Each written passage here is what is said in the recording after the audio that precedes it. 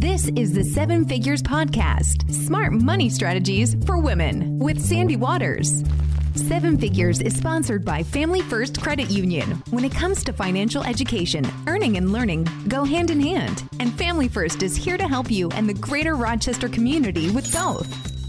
All right. Well, thank you so much for taking time out of your busy day to listen to the Seven Figures Podcast. We really appreciate it. And with the holidays here, I know that most parents struggle with holding back from giving their kids everything they ask for, whether they really can afford it or not. Please, I'm guilty of it too. And even though it comes from a good place, it sends the wrong money message. A lot of people will say it's because of the mom guilt, right? We work long hours. Spoiling our kids is the way to make up for that time away from them. So what should we be doing instead, and how can we teach our kids the right money lessons? Susan Beacham, founder of Money Savvy Generation, joins the podcast this week. Thank you, Susan, for coming back. It's my pleasure. Now, Susan, the last time she was on, she has a very, very cool backstory of how she got to where she is today, taking that leap of faith, pivoting from her successful corporate career to taking on this new mission to help educate kids about their finances. Now, you can scroll back to the show. It's titled How to Teach Your Kids About Money the Right Way and learn about Susan. But today, I think we should just continue the conversation, get right to it. Because I know you say you're a firm believer in that money lessons should start right away. Exactly. From the time your child is showing some kind of interest in money, you should start addressing it. And even if they're very young, it doesn't mean they don't understand that there's something particularly provocative about money. Kids are so intuitive. So there's a way I break this up, which I think is helpful, and I start with ages 6 to 12, and I call that the window of opportunity to shape money behavior. Okay. So they're little blank slates at this point, especially, at the earlier ages, 6, 7, and 8. And they adore us, love us, they think we're brilliant, and they want to please us. This changes quickly as they enter that second segment. I'll talk about the 13 to 18-year-old window. But in a very age-appropriate way, we have the opportunity now to set the message, to set the money behavior. And I've got a long list of things that I would suggest you do, but I'm going to focus in on one in each category, maybe two, to get you started, because parents sometimes feel overwhelmed by this, Sandy. And so let's not overwhelm anybody. With our own financial situation, we feel overwhelmed, let alone trying to teach somebody. Yeah, and if you don't feel confident about something, you're not going to want to take your kids on this journey. So this is really simpler than you think. Let's start shaping behavior in the age 6 to 12 category. Remember something about children. They don't get abstract concepts until they're in their early 20s. So the brain isn't as strong a tool when they're 6 as it is when they're 21. So you've got to make everything that's abstract concrete. So use coin and currency when you're dealing with very young children. But the key I want to focus on in this 6 to 12-year-old category is chores. People are going to be like, chores? Seriously? Okay, here's why I want you to focus on chores. I'm going to talk a lot about gateway opportunities. Chores are the gateway to developing a strong work ethic. So I'm going to say that again because it's really an important sentence. Chores are the gateway to a strong work ethic. So many times as children get older, we find that their work ethic may not be as focused as we would like in school, at work, in life. Chores actually help a child practice the discipline necessary to push through unpleasant or boring things.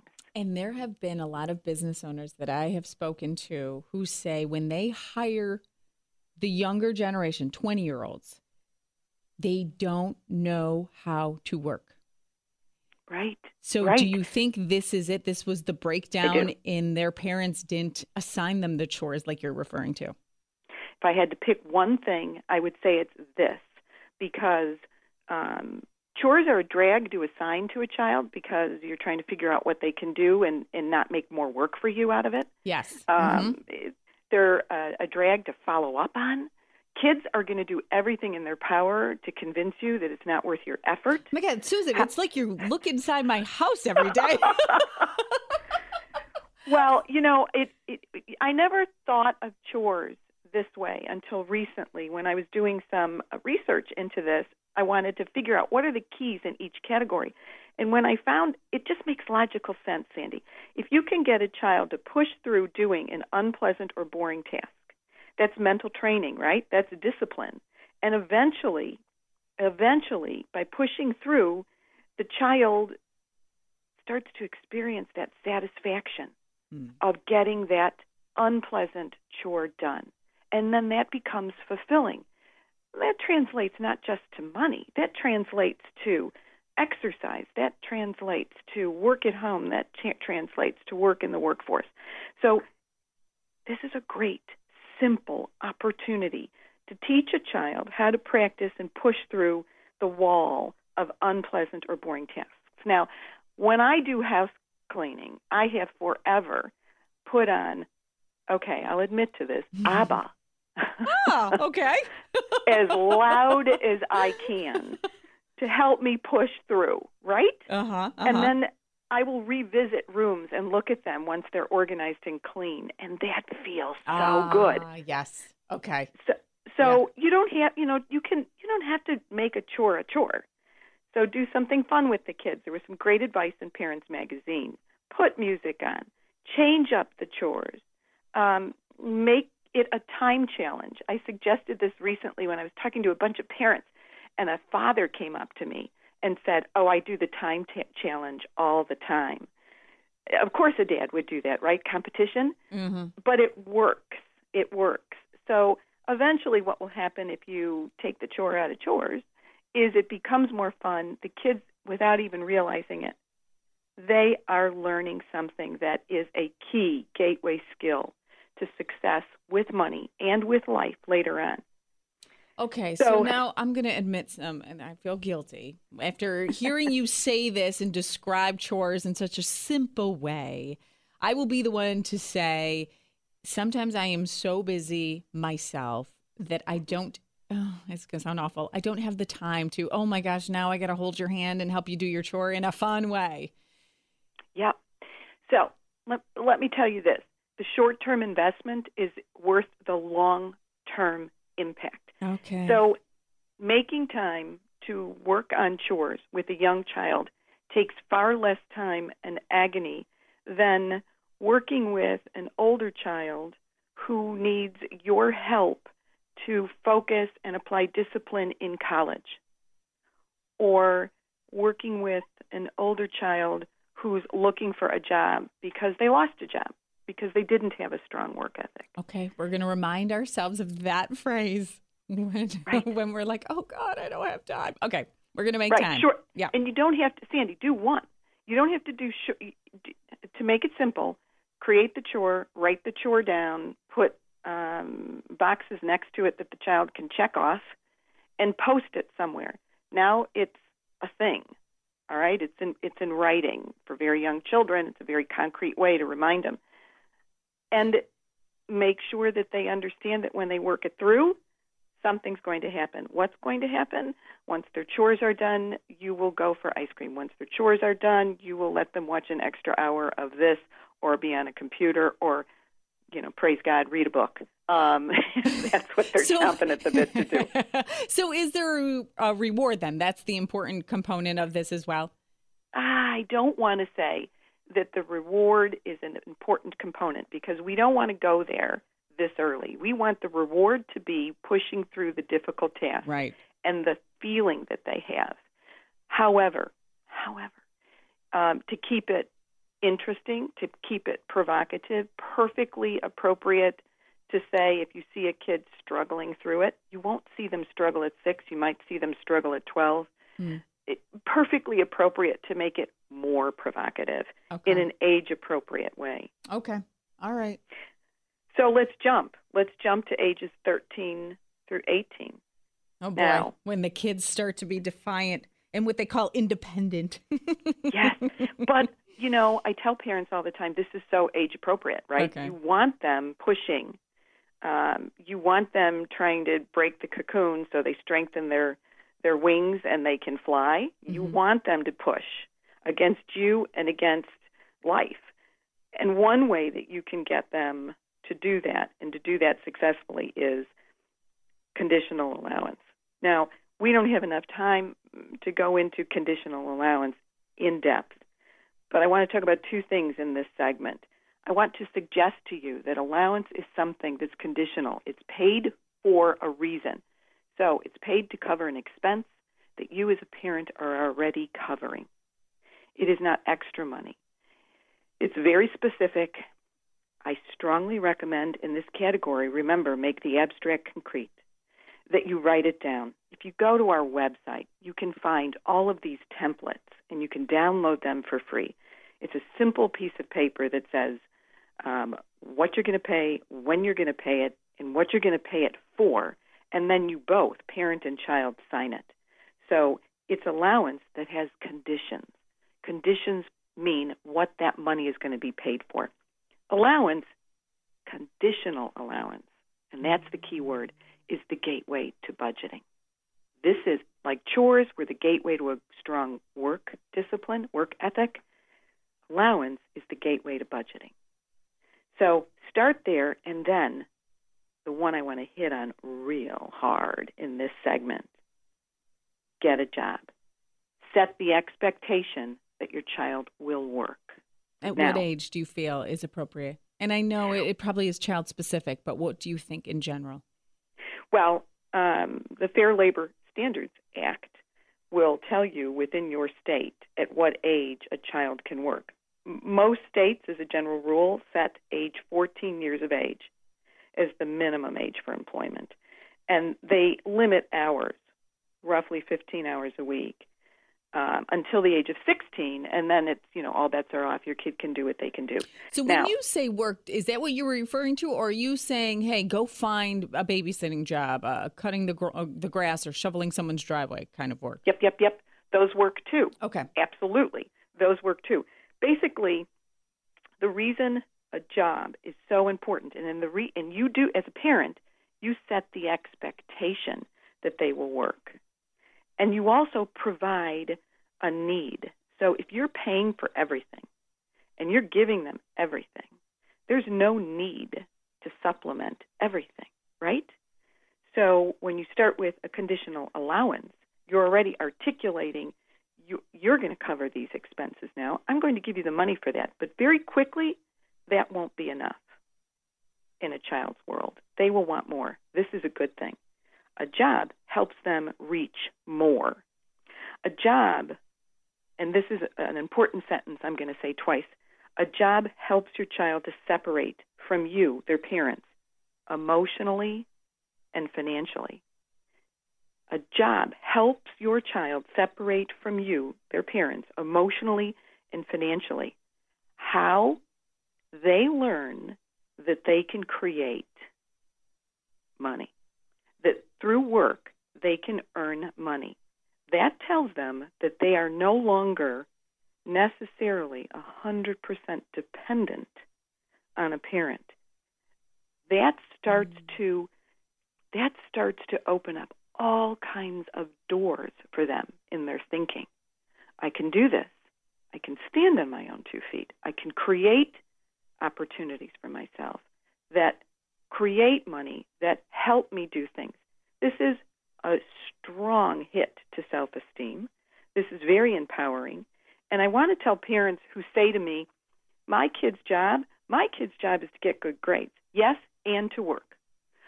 It will not impact their grades. There's all kinds of research that will support my saying to you that kids can work up to 15 hours a week and it won't hit their grades. Every child is different. Some people listening right now are going to say, not my kid. My kid really needs all that time. You remember the old saying, the more you have to do, the more you get done? Mm-hmm. Try it. There's a lot of wisdom in it. If you see your kids starting to flounder, step it back. So, okay, a lot of kids have a lot of extracurricular activities in addition to the schoolwork. Yeah. And you're saying, well, they have to figure out how to juggle it all? Yep. Okay. Well, here's why. They have the time. We spend an extraordinary amount of time protecting our kids from reality. We do. Yeah.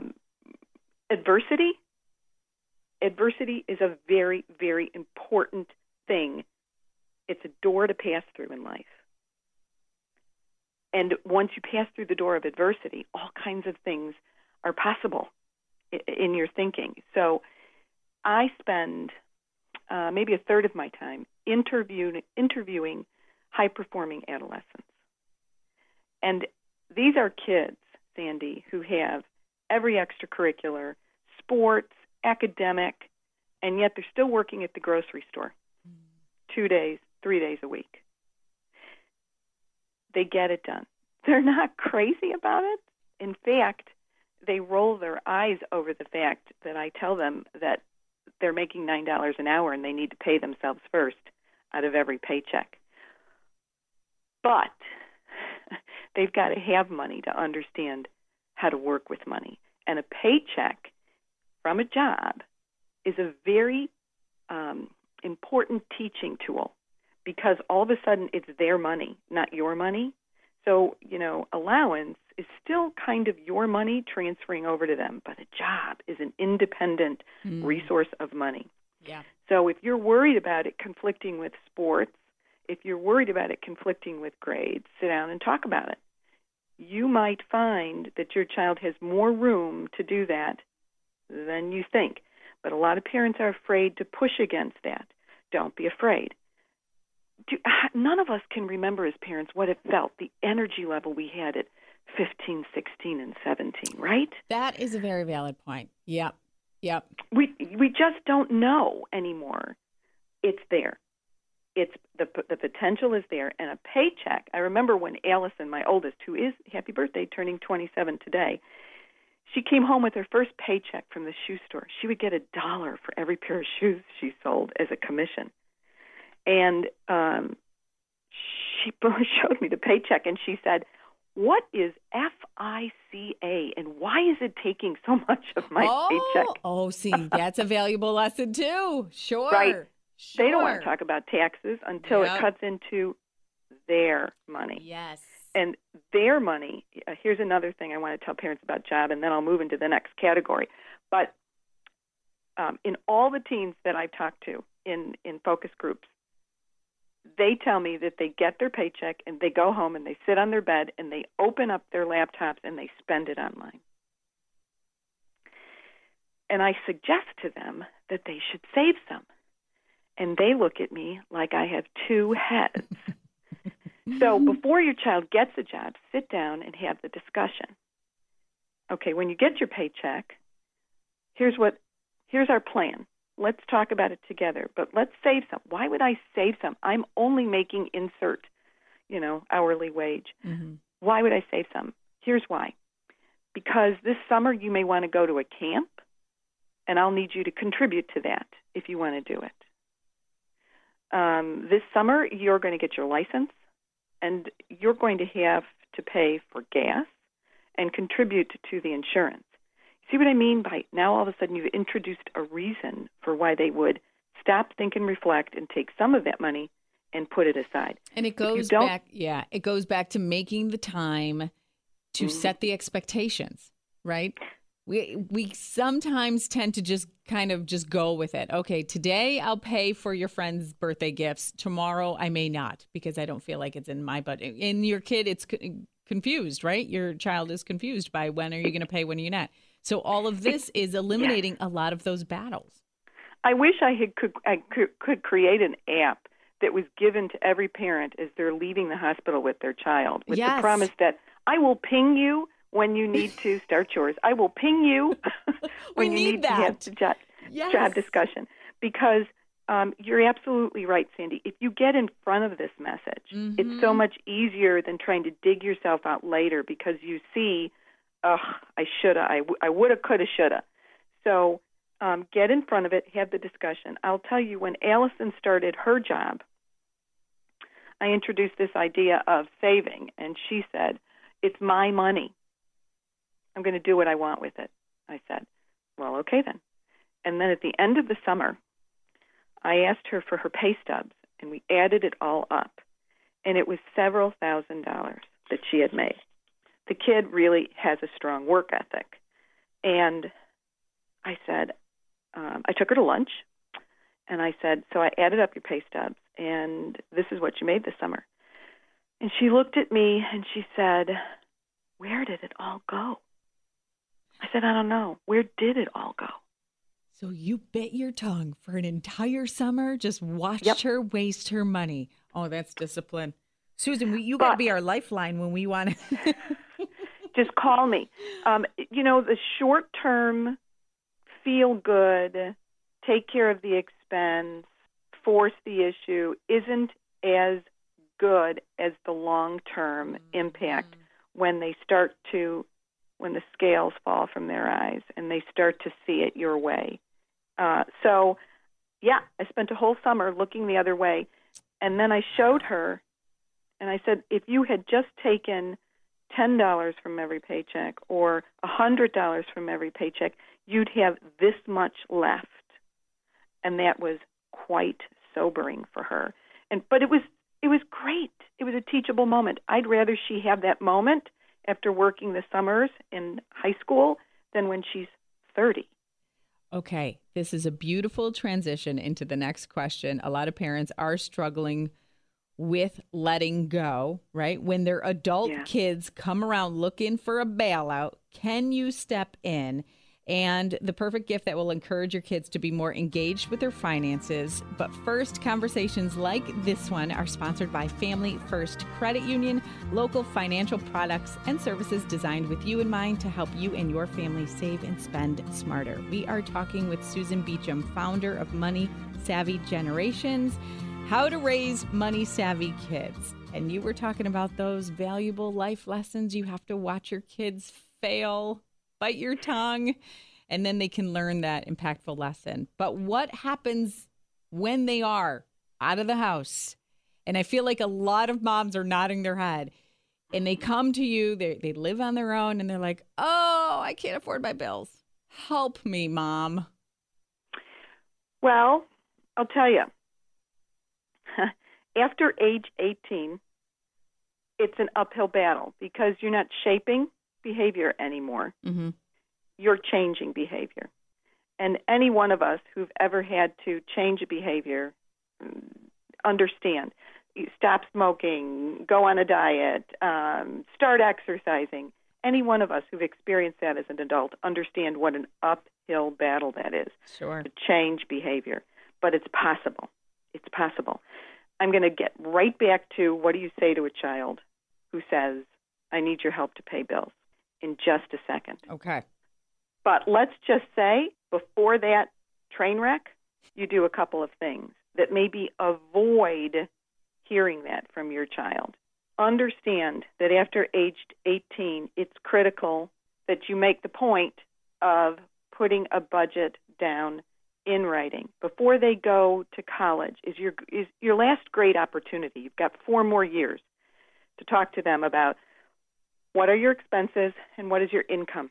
And before you drop your child off at college and cry your way home, which I did, before you do that, make sure they understand what dollars, what money they have available to them in the first 90 days. And then say, here's what we're going to do. And you're now speaking as a parent to your child. I'm not sure, honey, how much you're going to need. But here, we're going to guess by looking at your income, looking at your expenses, and then the money Mom and Dad are going to help you with. But I'm going to say that on this date, mark this down on your calendar, we're going to have a telephone conversation at 2 p.m, and we're going to go over this. Because that's the thing about a budget, sweetheart. It's flexible. It's meant to manage your wants and your needs. So let's talk about it at 30 and see how well it's working. That the most effective way to get your child not to feel as if they've failed if within 30 days they've eaten out at every restaurant in the college town and not touched their meal plan. So, in advance, again, advance work. Make sure you understand before they leave that you've written it down, what the budget is. Make sure they understand the date and the time you're going to review it within 30 days. Then, let's say your child's graduated from college. They've got their first job. They're starting to look at apartments. Say, okay, what's your budget? Do the math. This is simple math. If you've got a child who's making $40,000 a year because they're getting into a creative field and that field just doesn't pay what some of the other traditional fields pay, support, don't enable. Support their creative gifts, but say to them, at this income level, you can't be looking at a $2,000 a year apartment. Mm-hmm. You need to be looking at sharing an apartment with 2 roommates so that you're not paying more than $800 a month. That's what you need to be doing. And that's what you are saying about support is the wisdom support, not financial support. Right. You have a child graduate from college who looks at you and says, I need a gap year. I need a gap year.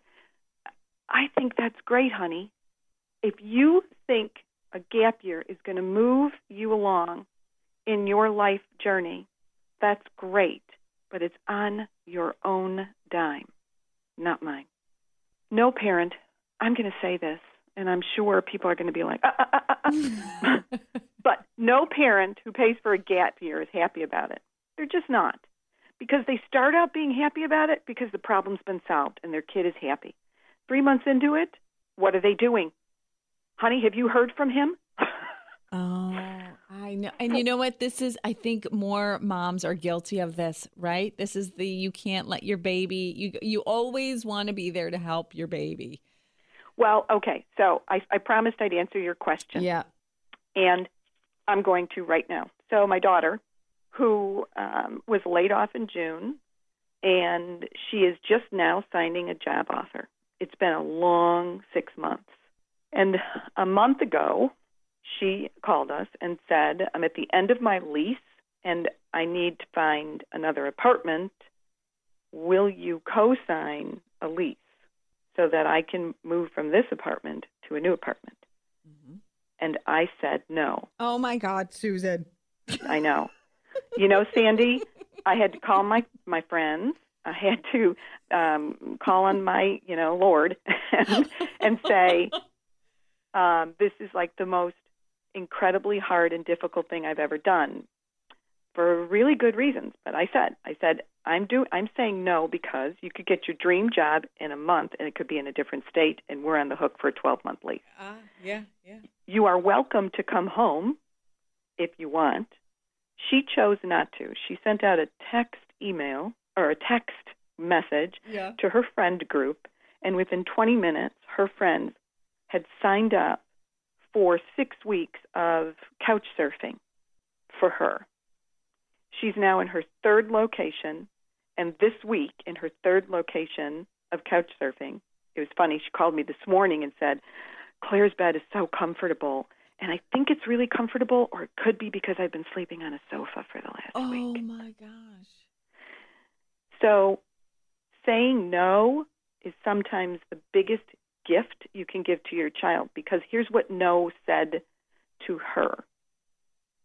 No said, you've got this. No said, don't take your foot off the accelerator. No said, I know you're employable. I'm super confident of that. No energized her for that last push to keep her shoulder in the back of this job search. There was no resting. We give our kids. That's true. We give our kids too much time to rest. They don't need to rest. That comes when they're our age. So she called me the next day after I said no and said, well, I didn't expect you to say yes. Oh, okay. So she didn't put up a fight. Was okay. No. Okay. No. All right. This parenting thing is tough. Yeah. Okay. But she gave it a shot. Yeah. So So understand it's not your job to protect your children from real life.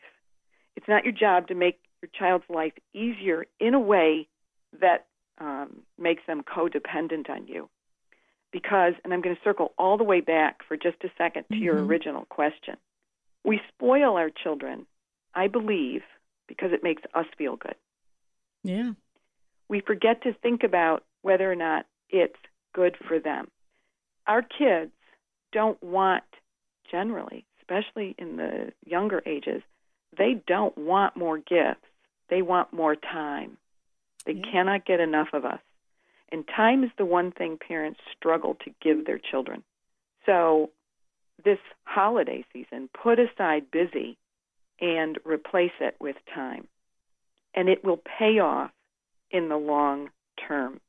So time with the children who are 18 plus, time means sitting down, and I did this exercise myself, so I really want to talk quickly about this if I have time. Yeah, sure.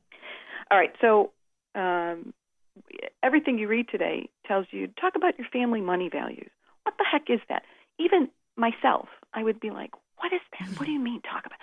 So I wrote down what I thought were my money values on an index card, and I went down to dinner, and I sat across from my husband, and I said, Michael, what are your money values?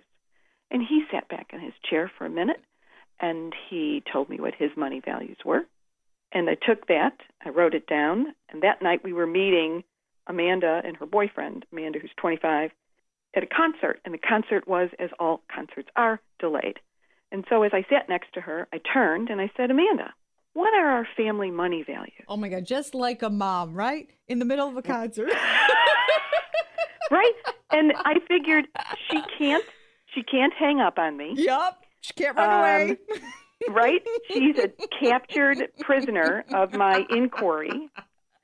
And we had the time. There was nothing else to do. So it was so intriguing because Amanda said, quality over quantity, Mom.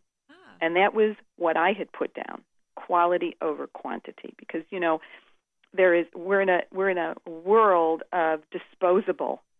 So, you know, go ahead and go buy 10 of those cheap shirts and get rid of them at discount retailer. I won't mention any names. Yeah. The second thing she said was budget for control. Budget for control. I loved that she thought creating a budget gave you control over your money.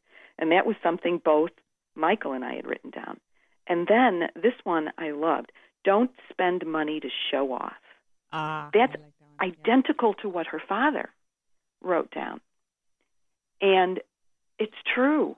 You know, I mean, I didn't know it was translating like that, Sandy, to her, but that is a money value of ours. You know, we don't keep up with the Joneses, but I didn't know that I was being so obvious about it. It's just the way we lived. It's how we feel about our money. Then she said, invest in experiences, not things. We love to introduce, and we have, the girls to international locations because we feel it's a global world and we want them to see different cultures, different people. And it really set their high school years on fire because they would be in classrooms studying Estonia, and Amanda would have been there, and she would have known whether what was being said was true or not. It was fascinating. And then she said, invest in education, where all parents are there. But then she threw one out there that was a red flag on the field, and that is once you are comfortable, donate. So we had a conversation about how you're never going to feel comfortable enough to donate. Yeah, that's true. You know, I mean, you can't wait to have enough. You have to decide, I have enough, and I'm going to take some of my enough off the table, whether it be money, time, or talent.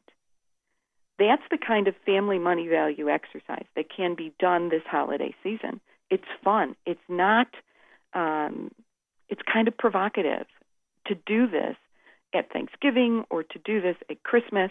Do it with yourself first, then with your spouse. Have that conversation, and then move it to having it with your kids.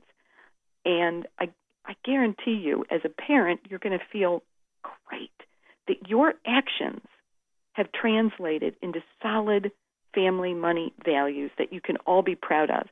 And I suppose that's the one thing that parents forget and that is we model, they watch, they learn, and they apply the behavior they see in us. They apply it first to how they live life. That is so true. Susan, So, this is like a parenting podcast / financial podcast. well, you made us better parents right now. Yeah, thank you so much, because I have come to realize, Sandy, that as I do these things, it's really about parenting as well as about parenting on the topic of money. And the more that I do this, I realize how they cross. Mm-hmm. How they cross.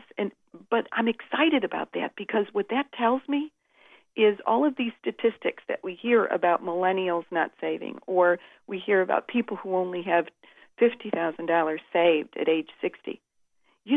Just by tweaking our parenting, we can help our children avoid those outcomes. And I tell parents all the time, don't let the perfect be the enemy of the good. So you don't have to do any of what we talked about today perfectly. You just have to do something. Do it, yeah. You just have to do it. And then when you forget to pay allowance on time, acknowledge it up front, talk about what happened, and start again. Your kids will understand from that mistakes are made with money, but they're fixable. And if my parents can make a mistake, then that gives me permission to make mistakes and fix them, not hide them. This is one of these episodes that we will all listen back over and over and over again. It's like that TV show or that movie where you watch it the second, third time, and you're like, whoa, I didn't see that part. This is going to be one of those episodes. Terrific. Thank you so much. Now, I want to take time on the Money Savvy Generation Pig, the piggy bank, because that is a great holiday gift, especially an introduction one for that kid in your life, or either it's your kid or a family member, right? We introduced the Money Savvy Pig, which is a piggy bank with 4 slots at the top, 4 tummies, 4 plugs at the bottom, and each tummy represents a money choice: save, spend, donate, and invest. And it comes with goal-setting stickers, because I'm a big fan of making the abstract concrete. Like, if you don't know what you're saving for, it's like a football game without touchdowns. Who cares? So the Money Savvy Pig, it came to me in a dream after I was teaching in a first-grade classroom for a couple of years, and I realized that my kids needed something very concrete to remind them that every time they had money, they had 4 choices, because they'd go home to, the Beauty and the Beast bank, that they couldn't even see the money. And interestingly, the visible accumulation of coin translates to the concept of saving. So just allowing your child to see the money reinforces, they put that lesson in a file, and it reinforces the idea that that's what it means to save, to accumulate. So the Money Savvy Pig, when it was first born, after it came to me in a dream, and Sandy, let me tell you, I knew nothing about injection molding at the time, but I made my way through, and it was first introduced, and it was the Today Show, where one of the hosts looked at it and loved it and then talked about it. And I started to get phone calls from parents who had adult children. We were sending these piggy banks to people in the military service. Mothers who all of a sudden, a lot of mothers, who all of a sudden were seeing this image of, yeah, that's what I want them to do. Mm-hmm. So it's a very powerful piggy bank. And it's powerful not only because it sets up the very visible choice of there's more to do with money than just spend, but it starts you on that money conversation that most parents don't know how to start. And I would strongly recommend grandparents, if you've ever wanted to get at this topic with your grandchildren, and grandparents tell me that they would, if they'd known grandchildren were so much more fun, they would have had them first. So, grandparents, are great tools here to have in our toolbox when we're teaching our kids about money. So tell your parents, this Christmas, go out and get this bank, and then please have this discussion. And here's what I'd like you to support. These are our family money values. Do the exercise, the family money exercise with grandparents as well, and get that whole conversation around this very simple tool of a piggy bank that asks you each and every time.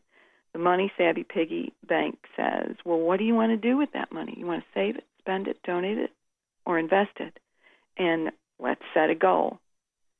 Very powerful, very simple, and I do believe that it raises all boats. I really do. I have, over the years, I have seen this in schools. I have seen this in churches. I've seen this in centers that are helping women move out of the sex trade. You know, the inability to manage money can put us in a situation that we have a hard time unraveling ourselves from. Mm-hmm. Mm-hmm.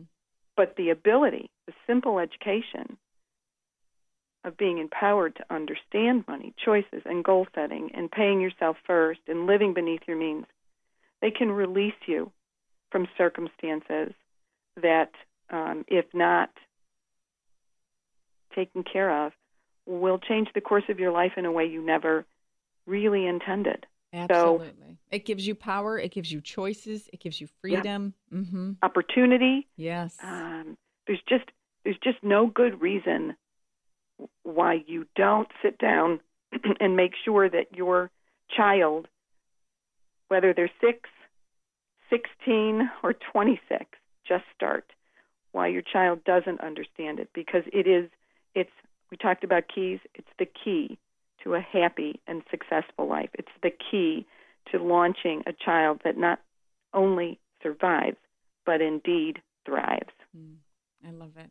Oh, Susan, you are amazing. Susan Beacham, Money Savvy Generation. What is the best way to get the piggy bank, to learn more about you, all of it? I would be privileged if people would come to our website at moneysavvy, SAVVY.com, and took a look, ordered a bank if that was well within their budget, left me a note. I'd love to know that they'd heard from the two of us on this conversation, and that's what moved them forward. That's the wind beneath my wings. Of course, if you're an Amazon person, you can go to Amazon and you can put in Money Savvy Pig, and you're going to see all the different colors. We have a football and a soccer ball as well that are 4 choices, because our boys still need that help, but in 6th grade they start to get squeamish about piggy banks. No, okay. Awesome. Thank you so much, and happy holidays to you and your family. Happy holidays to you too, and I look forward to the next time and the next topic we tackle together, Sandy. She is one of my favorite guests. Spread the word about Susan Beacham, Money Savvy Generation. All right, next time we talk, we're going to be talking about taxes. Yay! I know we don't want to think about it, but this year is going to be a little bit different when we file our taxes. So what you need to know, we're going to help you get planned and prepared for that next time we talk. In the meantime, let's just think about friends, family, and turkey. Have a happy and safe Thanksgiving. If you have a personal finance question or feedback about the show, we'd love to hear from you. You can reach out to Sandy at rochesterbuzz.com. New episode every Friday. Listen, subscribe, and tell a friend about the 7 Figures Podcast. Smart money strategies for women.